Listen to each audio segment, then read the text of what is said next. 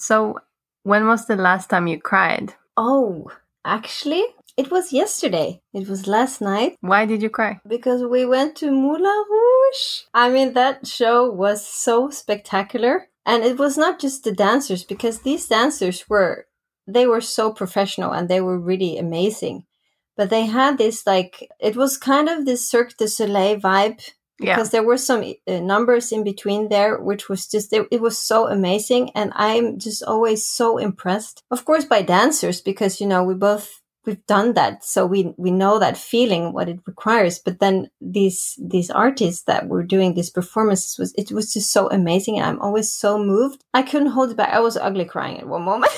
It was like, I saw that. Clapping. And I was like, it was amazing. Yeah. So that was my last time. It was beautiful. It was beautiful.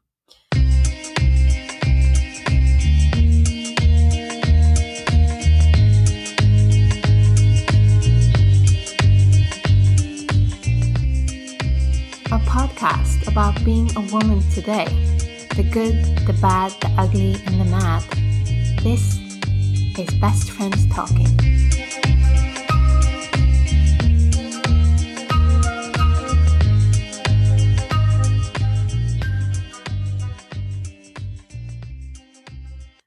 What about you? When was the last time you cried? That was also... I cried a little bit, not much in this show, but it was really beautiful. But that was on the plane on the way here to Paris. We're in Paris right now. And when I sat down to wait for the plane to get ready to take off, I read the news. And then I found out that Queen Elizabeth was dead. And then I started crying, actually. May she rest in peace. May she rest in peace.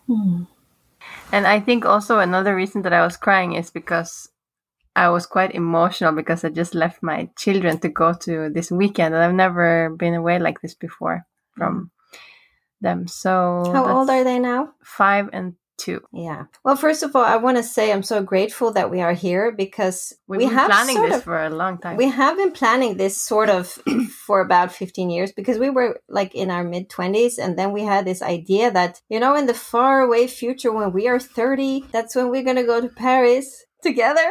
But then what happened was that I got pregnant the year I was 30. Yeah.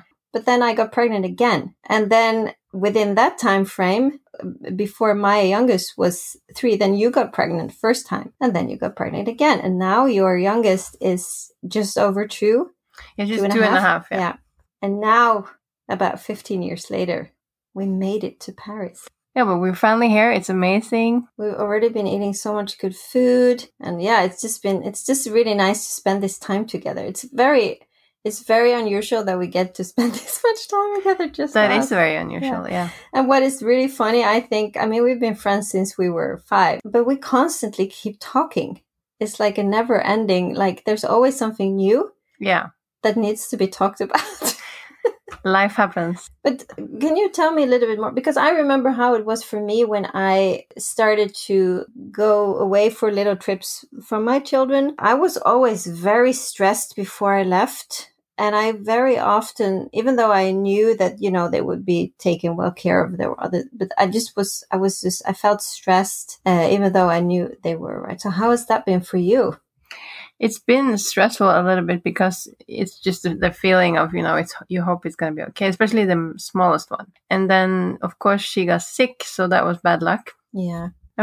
So it hasn't gone super well, but I think they have managed it. Yes, of course they have. And I think, for the children, there are many aspects of this that the mother is leaving. It's just, first of all, it's healthy for them to experience that and to experience that it's fine even though the mother is not there or the primary kid or the person that they're mostly with the first few years. So they just need to experience that there's no catastrophe even though mom is not there. And then also to experience to feel safe with the father and the grandparents, whoever is with the children at that time. So for me, it's easy to say, like, I just need to it's fine, I can just go and have this little time off, but it's just, you're so involved in your head, you're so engaged and close connected to your children that you can't help it, your mind is kind of flips back to that. I just get this fear that she's gonna be traumatized now, that she thinks that I left her or something. but it will be fine. It's easier with the 5-year-old because you can explain stuff to him. Yeah, he understands. Yeah. It's a trip. Yeah. They're growing up. But we're going home tomorrow, so that's going to be nice to see them.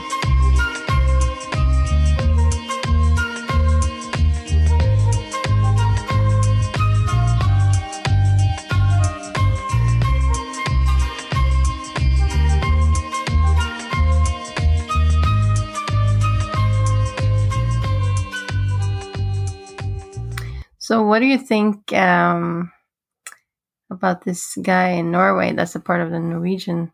I mean, it's not a part of the Norwegian family, royal family, but he's going to be, because he's going to marry the Norwegian princess. Märtha Louise. Yes. And what's his name? Shaman Durek. Shaman Durek. Is that his actual name? Yeah. No. Yeah, no. What is his name Shaman? I don't know. No. It's Verret, Durek Verret. Oh yeah. I think, okay. Yeah, he's not Shaman Durek. No. Durek Verret or Verret Durek. Yeah. Now I'm very confused. Well, that everybody guy just calls anyway. him Durek. Yeah. Yeah, so that's interesting. And there was an article the other day about, because there's always this like controversy around him. Yeah. And because he's this typical LA dude and spiritually he's very outspoken about the spiritual life and really lives that in a way. That's his lifestyle. Yeah, he's been writing a book and where he claims that you can bring cancer onto yourself by thinking or something like that. That's obviously very controversial. A hurtful thing to say to a lot of people that have experienced cancer, for example, or it's very arrogant or ignorant, I think. But then there was the other day article where he's trying to defend himself and say, yes, of course I believe in school medicine, and that's not, what I'm trying to say. Just like I believe in both. I don't understand quite where it goes wrong, to be honest. I think that Märtha Louise hasn't trained him in or explained to him how the Norwegian people work. Yeah. And how they think and how they live. And how do the Norwegian people work? If she should have she could have perhaps explained to him, this comment or this is not going to go too well here in Norway. People are not going to react in a positive way. No. Because and they're now saying that themselves to defend themselves, he's saying that's a culture shock, and he's probably right, because in LA people just talk and no one even listens anymore because people are talking so much about this and this. But in Norway, it's more like if you say something, people listen and they actually pay attention. But I get it because I've been in the spiritual community globally or internationally. So I know kind of the ambience and the attitude there. So what I always found tricky, because I have a foot in each camp in a way, because I come from, I'm a trained clinical psychologist, but then I've also been very in depth in the spiritual and yoga community. So I have partaken in many of these discourses, so to speak. But what I always found challenging is that the people in this sort of modern contemporary spiritual community that have this opposition towards school medicine, because they do express it pretty clearly. For example, I'm going to go into a very difficult topic here. We're not going to discuss it, but the anti-vaccines, for example. Mm-hmm. So the thing is that they can express a huge opposition towards school medicine in this sense. But then I know that a lot of these people also take a lot of drugs, for example. So then I don't get it, because it's like, how can you distrust something that has been trialed and researched, but then you don't oppose putting into your body and exposing your brain to chemicals that you don't even know what it's composed of? I'm like, I don't get that argumentation. It's like, it's very no, it doesn't make sense. You agree, right? Yeah, it doesn't make sense. Yeah. So that, I feel that's a little bit sort of where he's also like, he's moving in an area which is a bit like he wants both. He says, yeah, I believe in both, but I don't believe in both. And it's like, it's unclear for me what's going on there. Whenever you're going into, it's like Meghan Markle when she joined the royal family in England. She maybe should have done some more research before she entered into this world, because it seems pretty obvious that when you are going into that kind of family, you have to restrain yourself a little bit. Maybe don't say everything on your mind freely in the press, because that kind of goes without saying. I think everyone should understand that. Even if the royals are evolving and modernizing, they still have to have some sort of dignity. Yeah, but I think you're making a good point here, because there's something that has shifted, of course, because now, like Meghan and it's like Shaman, they don't have any respect for the royals. No, and the other thing here is that they are millennials, so to speak. Maybe they're a little bit older, I don't know, but they're in this paradigm, right? And this paradigm says to be transparent with how you feel, your mental health. You share everything, kind of. That's how you brand yourself in a way. But then the royal families, they are the complete opposite. That's like so old school, where they're only representing through a role. So that's exactly what you're saying, is that it's not a culture shock like United States versus Norway. It's about these royal families and how they represent themselves in their work. And it's like Queen Elizabeth said, never explain, never complain. Yeah. And Meghan and Durek are doing the opposite. They're doing the opposite. They're over-explaining and over-complaining. I think Meghan, she's always complaining about everything. Yeah, so what advice would you give to her if you were like someone that could give her some advice? I think she should just calm down. Whenever they are talking, they're complaining about getting too much attention, and it's the same thing with Durek. Yeah, but then he's the one who's making it happen, seeking attention. Yeah, so that's they don't want attention. Well, don't start a podcast where you complain about everything. Yeah, that's what. Did you do that? No, she did it. She just started a podcast. Yeah, exactly. So that's they're doing both. But she wants to be this philanthropist, or this kind of. She wants to have this role, but so now what she's doing now, I think she's doing what she thought it would be like to be a royal, to be representing good causes, and so now she's doing it in her own way. So in one way, it's good for her. She's just doing whatever she wants. She doesn't care. But she doesn't have any respect for anything else. She's just doing the crown. No, she's just doing what she wants. Do you have respect for the crown? You lived in London. Yes, I think also that's why I was so sad when Queen Elizabeth died, because I did live there, and she's a very important part of the British culture and to the British people. And they have been going through some rough times lately. So, this was very sad. It also came very surprising on me. Not that I am such a royalist in any... Like, I'm not... I know when you lived in London, you talked more about the royal family there, because obviously you lived there, so you were exposed to that kind of media all the time. But after watching The Crown, which is a very cool series, I love anything like historical. Yeah. And even though there might not be correct stuff, but pretty accurate. Yeah, but it's like, it's just fascinating to see, and especially about Elizabeth, how she embodied that role that she just was. She couldn't choose. She had to do it. I think it's something really nice about what she did. She just did it 100%. And that's what's the most important. She really had her focus. Yeah. And nowadays, it seems like everyone is just all over the place.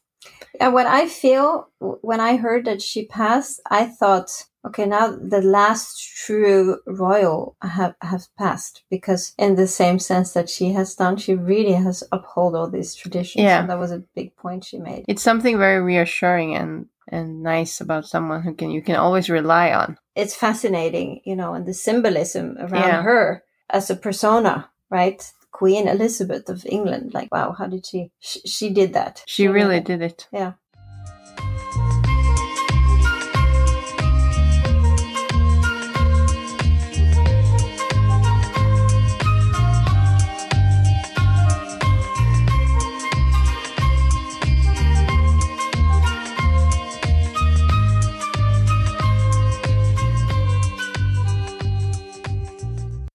So how has alternative medicine worked for you? Oh my God. Have you ever tried alternative medicine? No, what do you mean? Or alternative healing, or... You know what comes to mind now? Something that happened, and that's something that I realized retrospect. Obviously, that's what usually happens. But so once upon a time, a few years ago, there was a wave of this norovirus. So there was a variation of this that was very aggressive, where you get like it's a very bad stomach flu and fever. And can you get vaccinated? I'm not sure. But anyway, what happened was that one of my children got it and then I got it, which is always what happens. But what happened was that I didn't realize that it was this very aggressive stomach flu. And I was laying for, I think it was 4 or 5 days, and I was constantly throwing up. And, it was horrible. And of course, the rest of the family, they kept in a different floor because they didn't want to get exposed. So what happened was that on day 4 or 5, the cleaning lady came up there and she found me, and I was so dehydrated, and it was horrible. And so they didn't check on you, or? Well, I guess there was a little, because alternative medicine. So what happened was that my partner at that time was, of course, very concerned. But what happened was that he invited a healer to come to me. That didn't help because, seriously, it was coming out always, all the time. And I had a high fever. It was not a successful session, to put it like that. So what did the healer do? I think he just kind of held his hands over me. I wasn't paying attention, to be honest. But what I realized afterwards, so this cleaning lady come and she found me, and then she gave me, I think she had brought her own lunch, it was like a lentil soup. And she gave me her lunch. She couldn't speak the language, but she just looked at me. I just saw the fear in her eyes. And she came up with this lentil soup, and I could just have a few bites. It was salty. So I was like, oh, finally. So I was like, and then when I got a little bit better, I started to read the news in the Norwegian newspapers. And I saw that all over in Europe, there had been this very aggressive virus, and that the emergency unit had been full because people were so ill. And I realized that I should have been in the emergency unit, because you're not supposed to, like, if you're on your day 2 where it's coming, it's like, it's dangerous. So that pissed me off.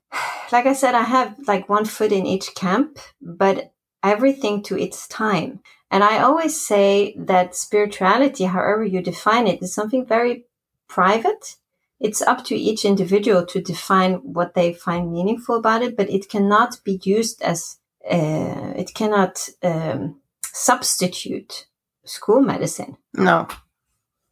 It's something that I'm like, that's not what it is, And I think that's when you start to have this opinion. And I also think, because that's also something I have reacted a lot to when I've been in these spiritual communities, that these people that I'm generalizing now, so I'm sorry if I offend someone, I'm just trying to make a point. Something that is puzzling to me is that, so they are very opposed to this school medicine, and they talk very negative about the people that work there as if they are stupid, as if they are ignorant in one way or the other, as if they don't know the whole picture, as if they do not look at humans as a whole. It's like, it's very fragmented. And I also think it's very judgmental.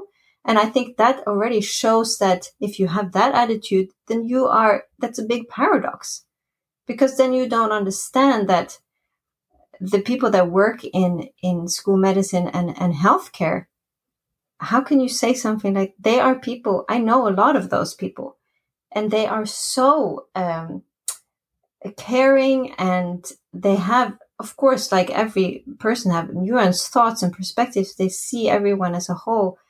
And now work with fantastic colleagues in a inpatient unit, and everyone that works there, the nurses, the social workers, the doctors.